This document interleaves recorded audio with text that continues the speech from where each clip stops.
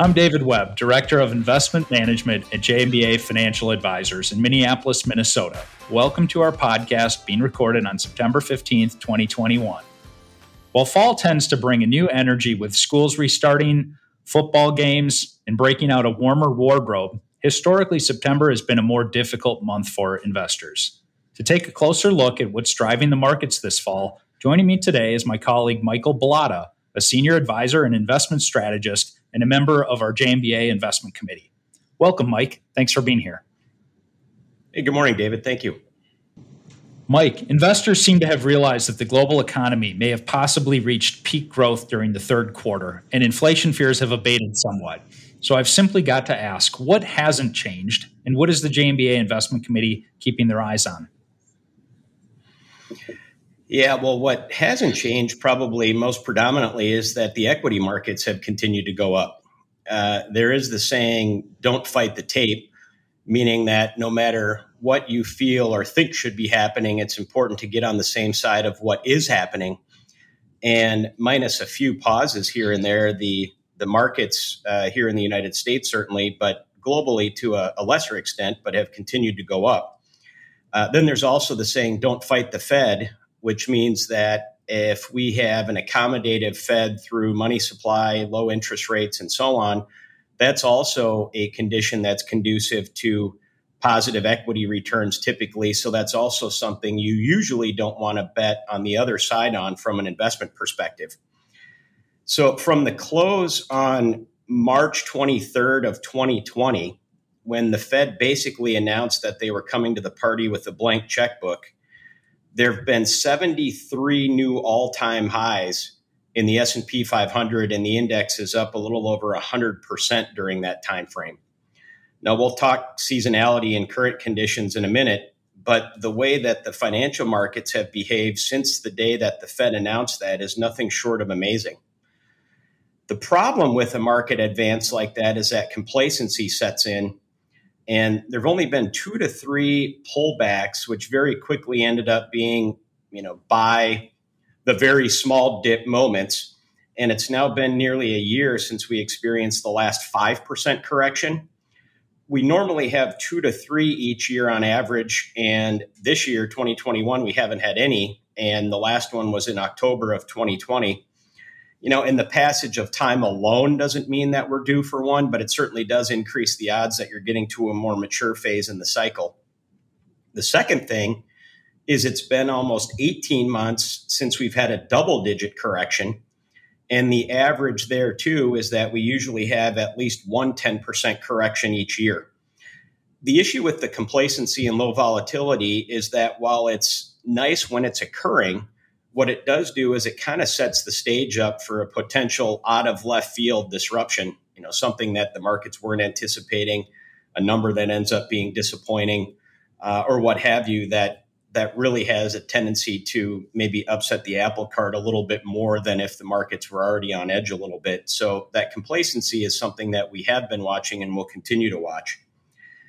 Having said that, even as the markets have been reaching new highs seemingly every week or two, there's been some fairly significant rotations along the way under the surface, meaning large and small cap stocks, growth and value stocks. So while the headline market averages have barely taken a pause, there has been some noticeable action between the returns of various asset classes at different times during this recovery. And that's one of the ways that we are trying to kind of play this market is by carrying some overweights to either large or small and growth or value. We have had a pretty big value overweight on for the last, probably 12 months now since the first vaccines were announced in November of 2020. And that has benefited. But now we seem to be a little bit more back in a neutral stage. And some of the things that will occur over the next few weeks and months here will determine if there's going to be another leg up for value or if we're going to go back to that, sort of growth reassertion. So the first thing is just kind of the overarching or uninterrupted market that we've seen. A lot of that has been due to earnings growth. And, it's been coined over time that earnings and profits are the mother's milk of all bull markets. And in short, as long as companies continue to come in and meet or exceed what's expected of them in that area, the market can advance. Or, if the market has a tendency to think that the trend will be changing, meaning, hey, we're in the doldrums now, but 3 to 6 months out, we're going to be in good shape, which is exactly what happened last spring, 2020. The market can advance in anticipation of that. And that's been happening in spades this year. Normally what happens is analysts set a target, and then as the year goes on, they revise that lower. Companies come out and kind of get all their dirty laundry out in the middle of the year, and then they set the stage, hopefully, for a good end of the year. And what's been happening this year, however, is that companies exceed the quarterly estimate. Analysts change it for both current and future, but they're still very conservative in increasing that future estimate so that when we get to the next quarter, companies exceed it again. And we've had that happen by, one of the most pronounced amounts in history, and that's been a big catalyst for additional returns. Now, eventually that starts to peter out a little bit, and that's one of the things that we'll be watching, going forward. Thanks. What else might be playing a role, Mike? The last thing that I would say, or one of the more important things just from the overall environment standpoint, is the low interest rates in the accommodative Fed. And I mentioned earlier about the two, don't fight the tape and don't fight the Fed. This is where that one comes in. We've had some inflationary pressures, mostly exhibiting themselves a few months back, so much so that interest rates went up in anticipation of the Fed needing to take action sooner rather than later. Since that time, however, while the inflation numbers have been a little bit higher than what you might like, the feeling is that they're going to prove to be transitory as some of these supply constraints get worked out, come back online, into the fall here. So, interest rates in anticipation of that have gone all the way back down again, where today the 10-year Treasury is below 1.3%. Now, the Fed meets again next week, and the feeling there is while they might allude to the conditions that they'll need to see to begin tapering or to increase interest rates, is that they will be on hold with the taper probably until late in the year, or maybe even the first part of 2022, depending on the conditions that we see, but that they won't hike interest rates until into 2022. And we'll see if that's the case. Is there anything else important that investors should be thinking about? One last thing is seasonality.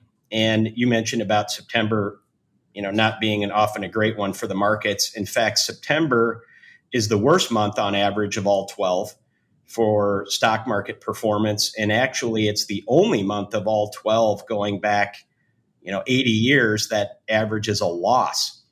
And so, the banner has picked up there too that, we're in that time of year now when markets can encounter additional volatility. People come back from their summer vacations, they start to trade, and the S&P, picks up volume to the sell side. And just kind of a status check on that. Currently, September's has the S&P down about 1.5%, while the small cap Russell is down 2 to 2.5. So not anything, great as far as that's concerned, but still a negative trend nonetheless that we'll see, how that plays out the rest of this month and into October. Thanks for that perspective, Mike. Given all the uncertainties, though, related to the pandemic and challenges that still remain unresolved, what are the 2 to 3 primary reasons supporting our overweight stock position at the expense of fixed income? Yeah, I think this becomes a little bit more simplistic in nature. It could be a little bit more simplistic in nature. The first is that there's no other alternative, right? If somebody wants to invest their money productively and put it in an area where they do have a positive risk return profile, you start going through the options of stocks, bonds, cash, real estate, and so on. And you end up getting back to all of the other options not being even as attractive as stocks are currently. So right now, I think that becomes reason number one is, while we think we're getting to a little bit more of a mature phase, there's really not a lot of other good alternatives. The second one is that we think that growth has probably been deferred a little bit or slowed, but not derailed entirely. So there could be another resumption here in, the late third or fourth quarter, if Delta or the other variants start to subside a little bit, growth picks back up again. Because right now there are very little, if any, signs of a recession on the horizon. So while we might be talking about a pullback, we certainly aren't looking at anything that becomes more problematic at this point as far as a recession or a bear market is concerned. And then, of course, the third would be just the low interest rate and accommodative Fed, which that might be coming closer to an end. But that's one of the biggest reasons as well that we think stocks currently still carry an overweight versus other asset classes. Well, thanks for being with us today, and we really appreciate the great discussion, Mike. Thank you very much for listening. We hope you will visit jmba.com and tune in to our other podcasts in the future. And thank you for your continued trust in JMBA, not just as your financial advisor, but also as your advocate. Important disclosure information. Past performance may not be indicative of future results. Different types of investments involve varying degrees of risk. Therefore, it should not be assumed that future performance of any specific investment or investment strategy, including the investments and/or investment strategies recommended and/or undertaken by JMBA Financial Advisors or any non-investment related services, will be profitable, equal any historical performance levels, be suitable for your portfolio or individual situation, or prove successful. A copy of our current written disclosure brochure discussing our advisory services and fees is available upon request. The scope of the services to be provided depends upon the needs of the client and the terms of the engagement. Please see important disclosure information at www.jmba.com/disclosure.